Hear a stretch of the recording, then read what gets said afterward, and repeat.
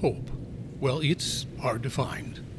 30 Days of Hope is a brand new podcast series that shares thoughtful excerpts drawn from the novel The Eighth Page, A Christmas Journey. It is my hope that these selections will serve to restore and strengthen both the power and the place of hope in your life. 30 Days of Hope, Day 11. Somewhere there has to be hope. Somewhere there must be answers to the mystery of how to track it down, ferret it out, grab a hold of it, and hold it tight for the whole of our lives. Somewhere.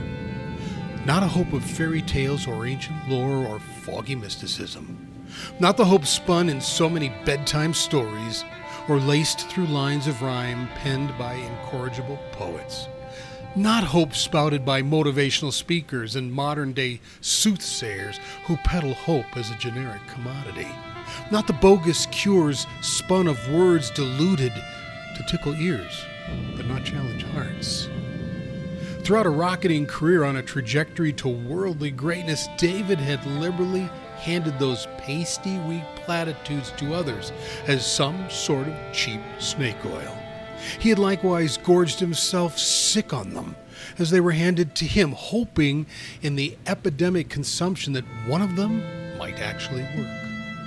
Hope disappointed eventually leaves one with no hope for hope.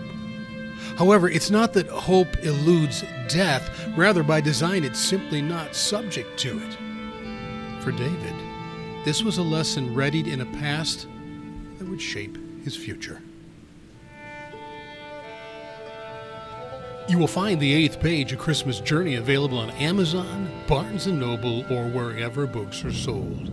You can enjoy this thoughtful and inspirational book in paperback, Kindle, Nook, and audiobook formats.